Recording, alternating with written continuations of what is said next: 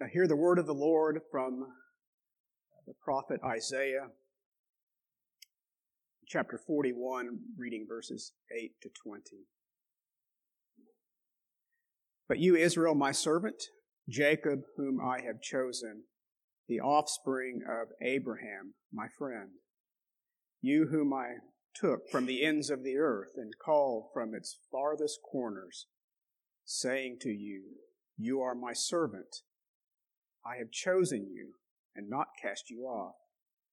Fear not, for I am with you. Be not dismayed, for I am your God. I will strengthen you. I will help you. I will uphold you with my righteous right hand. Behold, all who are incensed against you shall be put to shame and confounded. Those who strive against you shall be as nothing and shall perish. You shall seek those who contend with you, but you shall not find them. Those who war against you shall be as nothing at all. For I, the Lord your God, hold your right hand. It is I who say to you, fear not. I am the one who helps you. Fear not, you worm Jacob, you men of Israel. I am the one who helps you, declares the Lord. Your Redeemer is the Holy One of Israel. Behold, I make of you a threshing sledge, new, sharp, and having teeth. You shall thresh the mountains and crush them. You shall make the hills like chaff. You shall winnow them, and the wind shall carry them away, and the tempest shall scatter them. And you shall rejoice in the Lord. In the Holy One of Israel you shall glory. When the poor and the needy seek water and there is none, and their tongue is parched with thirst, I, the Lord, will answer them. I, the God of Israel, will not forsake them. I will open rivers on the bare heights and fountains in the midst of the valleys. I will make the wilderness a pool of water, and the dry land springs of water. I will put in the wilderness the cedar, the acacia, the myrtle, and the olive. And I will set in the desert the cypress, the plane, and the pine together, that they may see and know and may consider and understand together that the hand of the Lord has done this. The Holy One of Israel has created it. Well, it's not been that long ago in which going on a journey was an occasion for danger and fear. We give little thought to this today because we live in a world of motels and restaurants and emergency rooms and law enforcement that watches over travelers or does the best they can to watch over travelers. Certainly can arrive in emergency situations. And it's an interesting storyline because God is calling Israel to a new exodus, which is, of course, a going out from Babylonian captivity to return to the land. And that new exodus, of course, is a journey, and it's an occasion for fear and danger. And given this prospect of fear and danger, God, in our text this morning, encourages the nation with a reaffirmation of His love and affection, verses 8 to 10. And then He's going to do something quite remarkable. He's going to remove all opposition, verses 11 to 16. And then finally, promise of provision for the journey, verses 17 to 20. Ultimately, in my mind, it engenders the notion of our own exodus, the last great exodus of which we as a church are a part, our promised safe passage all the way to heaven. I often tell my infirm 96-year-old and wheelchair-bound mother that we are one day closer to heaven. I'm not unmindful that her own journey has been arduous in terms of physical trials, but the promise of God all along the way is for spiritual provision, which is to obviate all fear.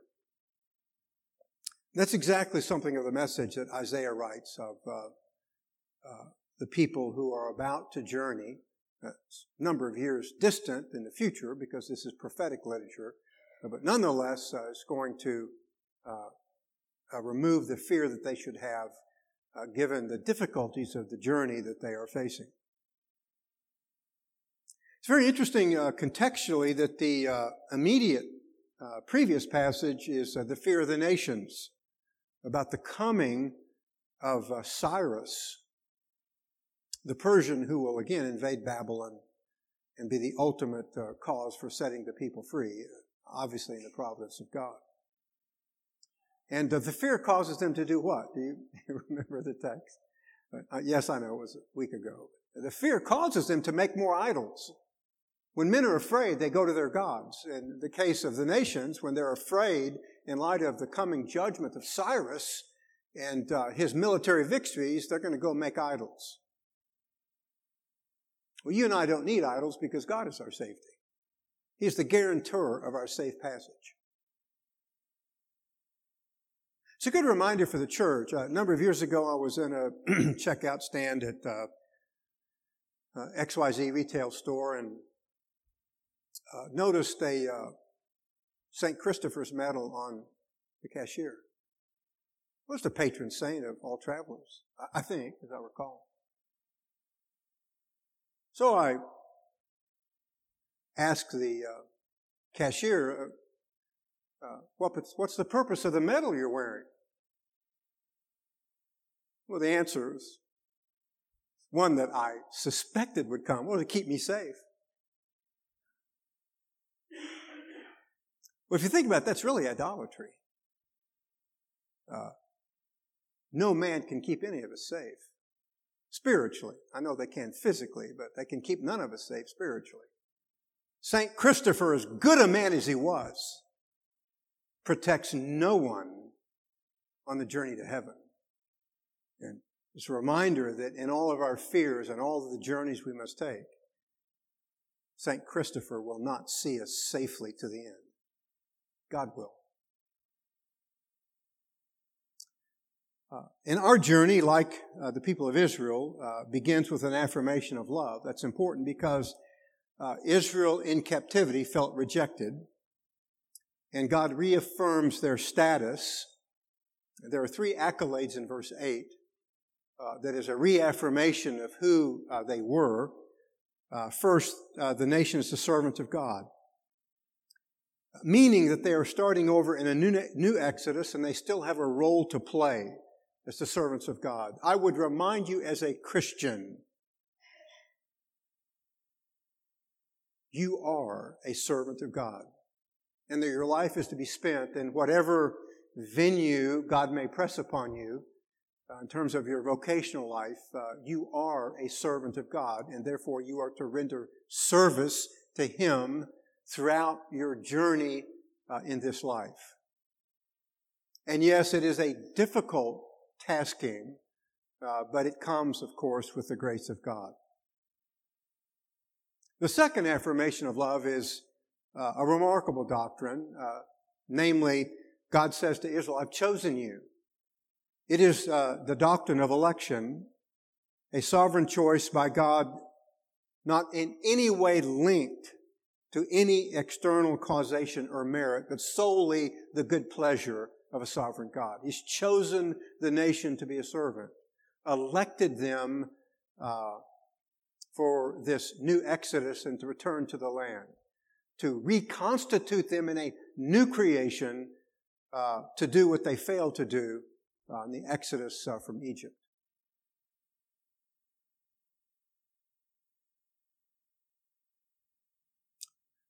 We oftentimes err greatly when we think of election based upon something that we do or something within us or about us. Well, just think of the election of Israel in captivity. Who chooses a convicted criminal? Well, God does. The nation was guilty of a serious, wanton idolatry and rejection, but God has still chosen them. I remind you, God chose you when you were dead in sin. So it's not based upon any meritorious act within you or about you, but solely the sovereign good pleasure of His will. Lastly, we have a great affirmation of the lover of the seed of Abraham. They were the seed of Abraham, the ethnic nation. God loves Abraham, and in that Abraham was their forefather, He loves them. That God loves Abraham and therefore sets His love upon His offspring. This is an interesting concept. You have your Old Testament, Deuteronomy chapter 7, verses 7 to 8 is a reminder that His affection for the nation is based upon their forefather, Abraham. The Lord has not set His love on you, nor chose you because you are more in number than all the peoples, for you are the fewest of all peoples, but because the Lord loved you and kept the oath which He swore to your forefathers. His love for the nation is based upon His oath to Abraham. The divine favor in that sense is linked to someone else. Abraham, who's going to constitute physically the nation. The affirmation of love is repeated in almost the exact same way, but there's an addition. Verse 9, I have not rejected you. Again, they felt rejected, they're in prison, they felt despised, forgotten, and God now comes in His reaffirmation of love and affection. Well, you too need affirmation of love of God, because our journey is arduous as well. Remember brief biography of George Whitefield. He makes 13 trips across the Atlantic in the 1700s to preach the gospel in the colonies. It's very difficult to understand how hard that must have been. If you need but a glimpse, there were no first-class cabins. There were no refrigerators. There was no steward. No frequent flyer miles. Incredibly difficult. You and I may not have such a difficult journey, but nonetheless there are spiritual difficulties all along the way. And our spiritual journey begins in eternity past, in which we are reminded by the Apostle Paul in his letter to the church at Ephesus of the greatness of the love of God that transcends time, in the goodness of God. Beginning Ephesians chapter 1 and the 3rd verse. Blessed be the God and the Father of our Lord Jesus Christ, who has blessed us with every spiritual blessing in the heavenlies in Christ. I'm always amazed by these churches that have this doctrine of second work of grace. It doesn't comport with Ephesians chapter 1 and verse 3. God in eternity past chose you and blessed you with every spiritual blessing all along the way that you want for nothing. Beyond that, verse 4, just as He chose us in Him before the foundation of the world that we might be holy and blameless before Him in love. Because He predestined us as adoptions through Jesus Christ to Himself, according to the kind intention of His will. Again, that we might be holy and blameless. It's a love that comes from eternity past. Before we were even born, God loved us with an effectual love that is immutable and unchanging. And so our beginning from eternity past secures our ending, because the love of God cannot fail. God's election cannot fail. The Apostle Paul says as much when he says the calling and election of God is irrevocable. Romans chapter 11. Irrevocable. You and I revoke contracts all of the time. God does not. What He starts in eternity past, He sees to the end, eternity future. So you may on occasion in your spiritual journeys to heaven feel neglected, frustrated, discouraged. You think that God has forgotten you. Again, turn to the Scriptures and you will be reaffirmed in your understanding of the majesty and the height and the depth of the love of God for you in Christ.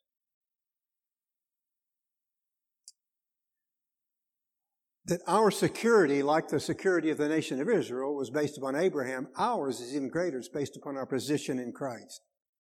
And so that we have every spiritual blessing. The provision is total and irrevocable. You don't need a second work of grace. In fact, there is no second work of grace. All along the way, it is all of the grace of God. The second work of grace implies to me that the first one wasn't good enough. And that, of course, is a difficult concept if you understand who God is and what He does for His people. Our journey is spiritual and we have everything we need. In fact, the psalmist says as much, does he not? The Lord is my shepherd. I have everything I need. So in that sense, if you understand the love of God, it obviates fear and reminds us that because it's based upon the love of God, we have safe passage. Safe passage.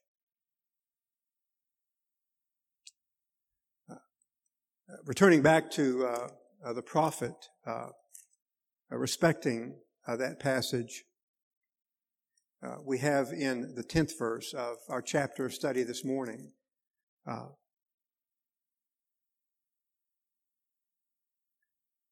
these words, "Do not fear, for I am with you. Do not be anxiously looking about you, for I am your God. I will strengthen you. Surely I will help you.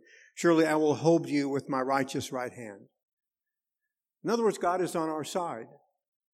The I am statement speaks to the fact that God self-exists, meaning that He depends upon nothing to sustain His life, that He is above everything and is the giver of life. In that sense, God needs no help because He is God, and He is therefore the giver of help. These I am statements, by the way, are found repetitively in all of the Scripture when commissions are given to the people of God to remind them of God's presence in the difficulty of the call of God. One such is Joshua chapter 1 and verse 9. Joshua has replaced Moses. Think of the difficulty of that calling. How would you like to replace Moses? It would cause anybody to be afraid. Joshua perhaps had a measure of fear, and so Joshua chapter 1 and verse 9, "Have I not commanded you, be strong and courageous, do not tremble or be dismayed, for the Lord your God is with you wherever you go." That there's no part in his journey of which it can be said of Joshua that God was absent or God vacated Himself. God cannot forget you because of who He is. If He could, He would not be God. At every point in your journeys, He is present. Perhaps one that all of us should take to heart in light of our recent study, the Great Commission, Matthew chapter 28. "Go and make disciples of all the nations, baptizing, teaching them all that I've commanded you." That's a difficult call. But what's the promise? "I am with you always, even to the end of the age." I'm with you some of the time, Jesus says. No, I'm with you always. Continual, promissory presence of the Lord Christ. It's difficult journeys, I submit to you, but it is always met with the provision of God. so that God strengthens, helps, and withholds us for safe passage. Well, what about opposition? That's a cause of fear. Verses 11 to 16, we learn of the nation of Israel and their journey back to the promised land, that God will remove all opposition. Adversaries, I admit to you, are the cause of fear. But God says of them, verse 12, you won't be able to find them. They'll be removed. Verse 12. You will not find them. And those who war with you will be as nothing, as non-existent. And again, we have another expression of the divine affirmation, verse 13, "For I am the Lord your God who upholds your right hand, who says to you, do not fear, I will not. I will help you." Fear, of course, can be a crippling event. Same with anxiety. I mean, it can just simply destroy you. Certainly, epidemic proportions in our own country, fear and anxiety. We have, as the church, the presence of God. I'm very fond of the words of Stonewall Jackson, who once said, "Do not take counsel of your fears." I mean, as a soldier, he was very familiar with fear. And perhaps as a natural man, I'm sure there are many occasions which he was terrified. I mean, how could you not be? In the Civil War, unlike modern warfare, it was the generals who went forward to do reconnaissance. That's a dangerous place to be. By the way, that's how Stonewall Jackson was shot, eventually led to his death. We don't do that in the American Army. We have cavalry soldiers that go forward to be the eyes and the ears of the commander. But what does Jackson mean by don't take counsel of your fears? Well, don't listen to their advice. The advice of fear is give up, retreat, throw down your weapon and run to the rear. Don't go to work, quit, resign. Go build. I love this in America today. I'm just fascinated by this notion. And I'm not suggesting if you're doing this, it's wrong per se, but it causes me to chuckle. So forgive me in my levity. Go build a mountain retreat somewhere and store up all this food for the coming nuclear war, and store weapons and booby traps and build this mountain underground storm shelter, and you'll be safe. By the way, as a Christian,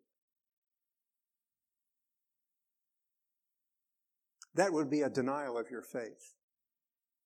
Because you and I are to go into the world, not retreat from it. So all the more it's a difficult journey set before all of us. The verb "do not fear"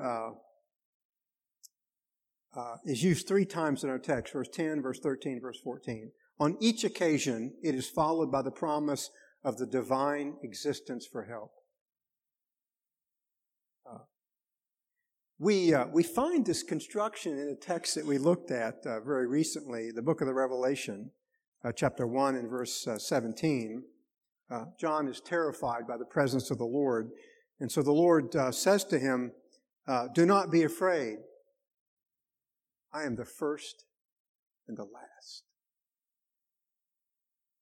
We don't have time to go over the meaning of the merism, but suffice it to say, it means that God is in sovereign control over every event of life from beginning to end because of who He is. Maybe that's enough to enable us to have courage in the difficulties of our lives.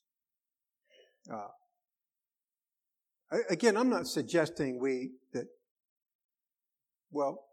are going to be afraid. We are going to get anxious. But what checks us is who God is and what He does for His people. On the occasion of John, he's the first and the last.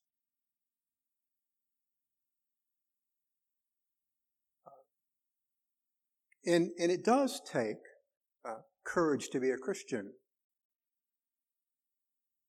I mean, that's exactly what God told Joshua.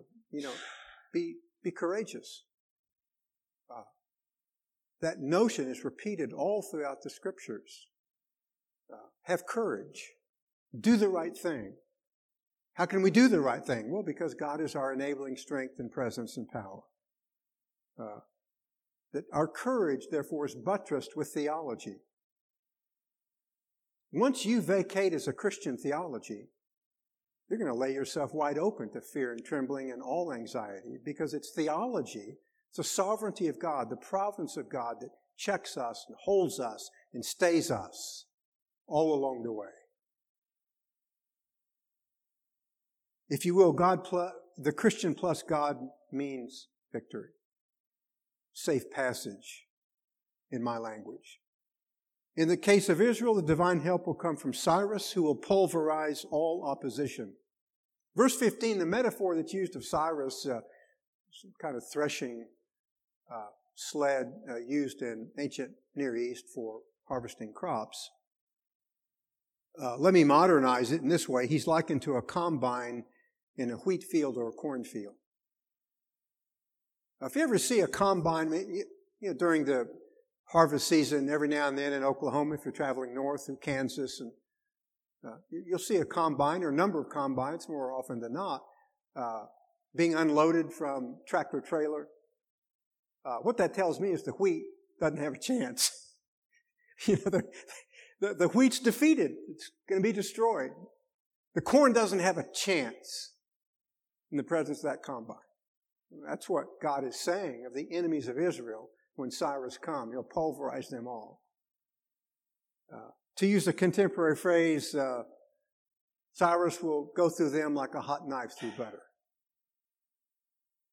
The second metaphor he uses of God removing all opposition, eventually to remove their fear of their journey, is that of the storm. The wind of God will blow in this terrible storm, and the enemy will scatter. It is, of course, true that the church faces adversaries. But Jesus has conquered death and hell. And He gives us safe passage. If you have your Bible open to the prophecy of Isaiah, turn to Isaiah 54 and verse 17. Something of the reality of this promise of safe passage given to Israel in the Exodus. No weapon that is formed against you shall prosper, and every tongue that accuses you in judgment you will condemn. This is the heritage of the servants of the Lord, and their vindication is from me, declares the Lord. That's quite a promise. Safe passage. Okay, so God affirms His love to the nation in the outside of their difficult journey. He reminds them that He will remove all opposition. What about provisions for the journey all along the way? I mean, that's a reason to be afraid. You ever take a trip and say, oh my goodness, do I have enough money to pay the toll master? Well, I don't know. What about the condition of my tires? Can I really get to Grandmom's house? Can Little Red Riding Hood really make it?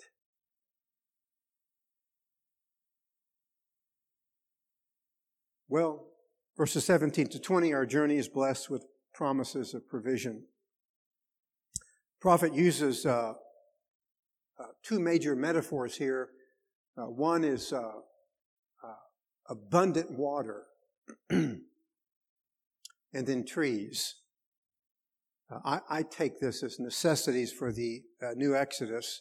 Pilgrims, of course, certainly in the ancient Near East, will get thirsty, and God will answer. Notice in the text the references to water. There's rivers, springs, pools, and fountains.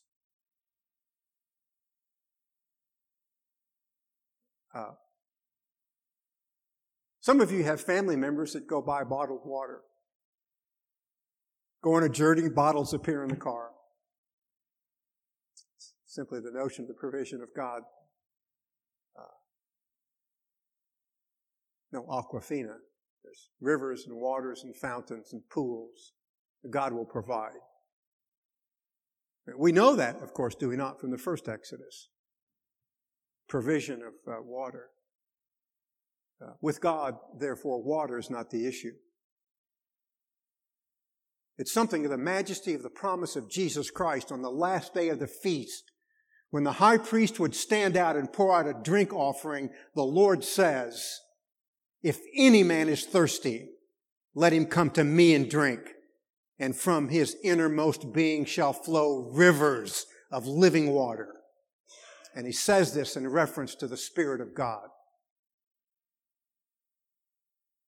You come to Christ, my friend. The issue is never enough spiritual water, because it is poured upon you by the majesty of the Spirit of God in rivers, pools, and streams. Because He blesses us with every spiritual blessing all along the way.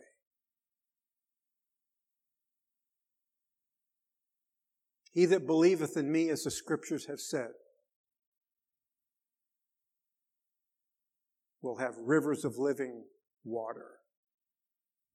From his innermost being will pour out such a river. It's our reminder that in our journey to heaven, we're not left to our own devices. God does not say, "Good luck, I hope you make it." He gives us His Spirit to ensure that we make it.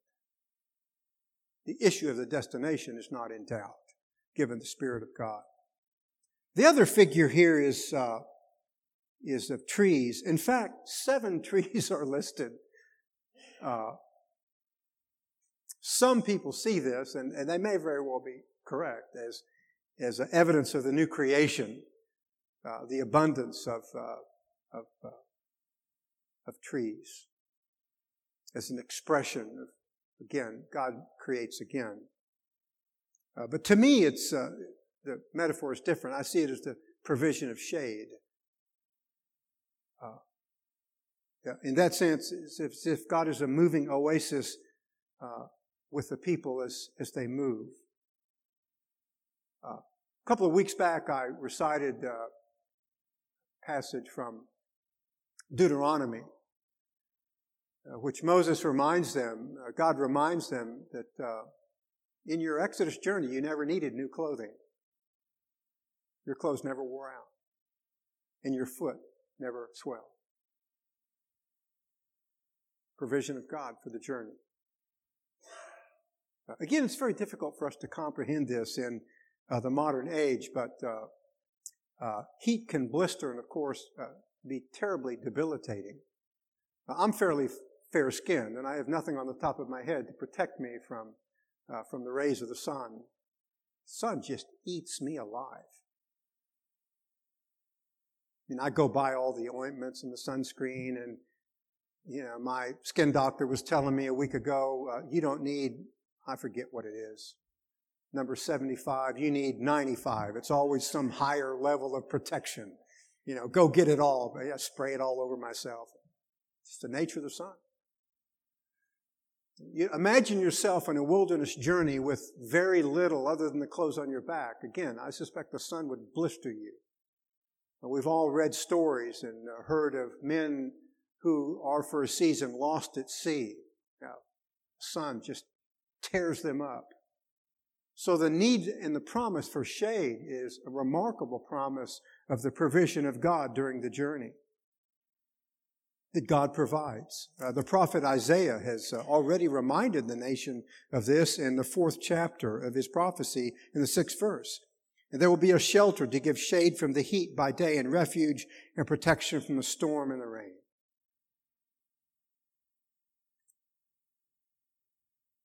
God is our daily provision all along the way.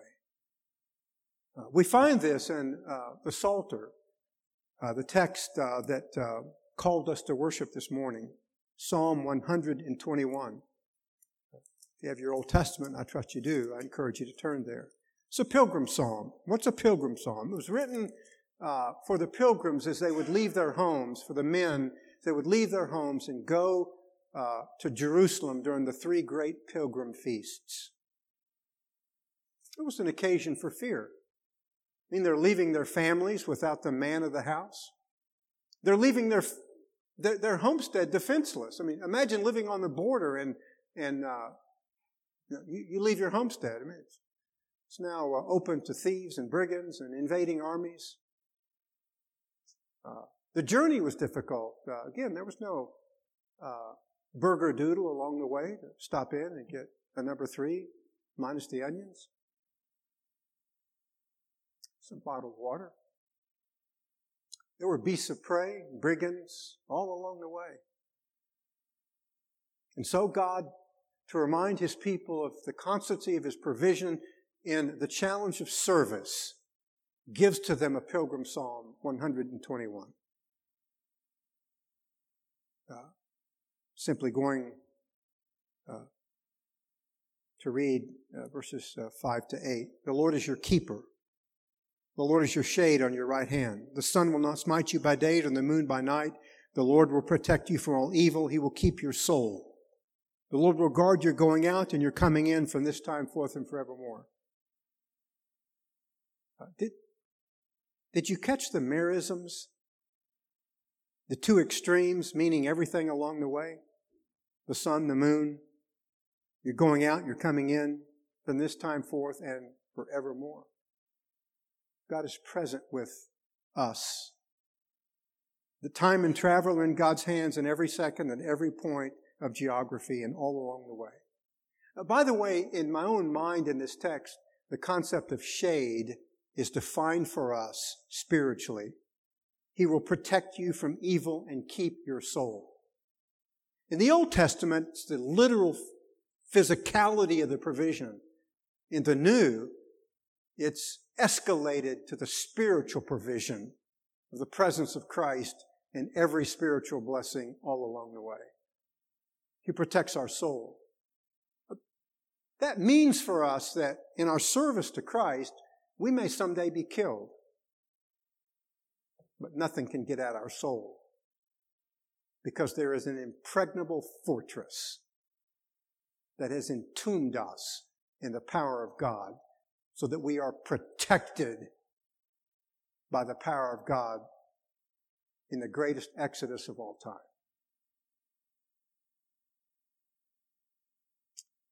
In that sense, the defense of your soul is impenetrable. We have a theological description of that called eternal security. I call it an attitude when you're surrounded by occasions for fear. It's a great expression of all of this in John's first epistle, chapter 4, verses 17 to 18. One of the things that happens to me in my Christian sojourning, and I suspect it happens to you, is the fear of punishment.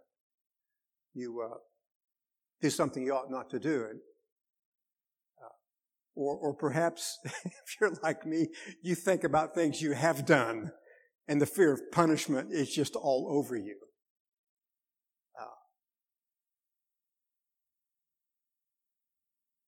And so John writes to us in verses 17 to 18. By this love is perfected with us, that we may have confidence in the day of judgment, because as He is, so also are we in this world. And there's no fear in love, but perfect love casts out fear, because fear involves punishment, and the one who fears is not perfected in love. It means that the eternal love of God obviates our fears of punishment. A great promise. We, perhaps not you, but I sometimes, oh my goodness, what about the eternal punishments that will last forever? Because of the eternality of the perfect love of the Lord God to us in Jesus Christ. Punishment is never the issue. I remind you we may be disciplined. I'm not suggesting that there are things that don't happen to us when we sin, but punishment is not one of them. And the love of God casts out fear of punishment. Meaning, because God has loved us in eternity past, we have safe passage. The text closes with a purpose clause.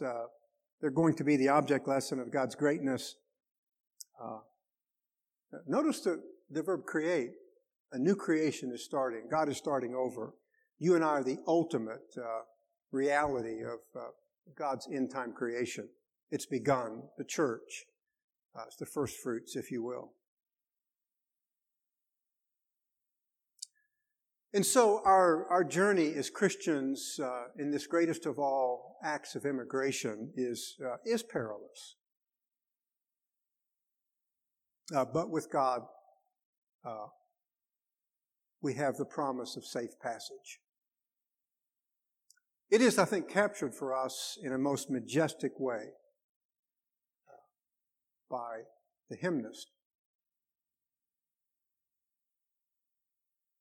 Through many dangers, toils, and snares, I have already come. 'Tis grace has seen me safe thus far, and grace will see me home.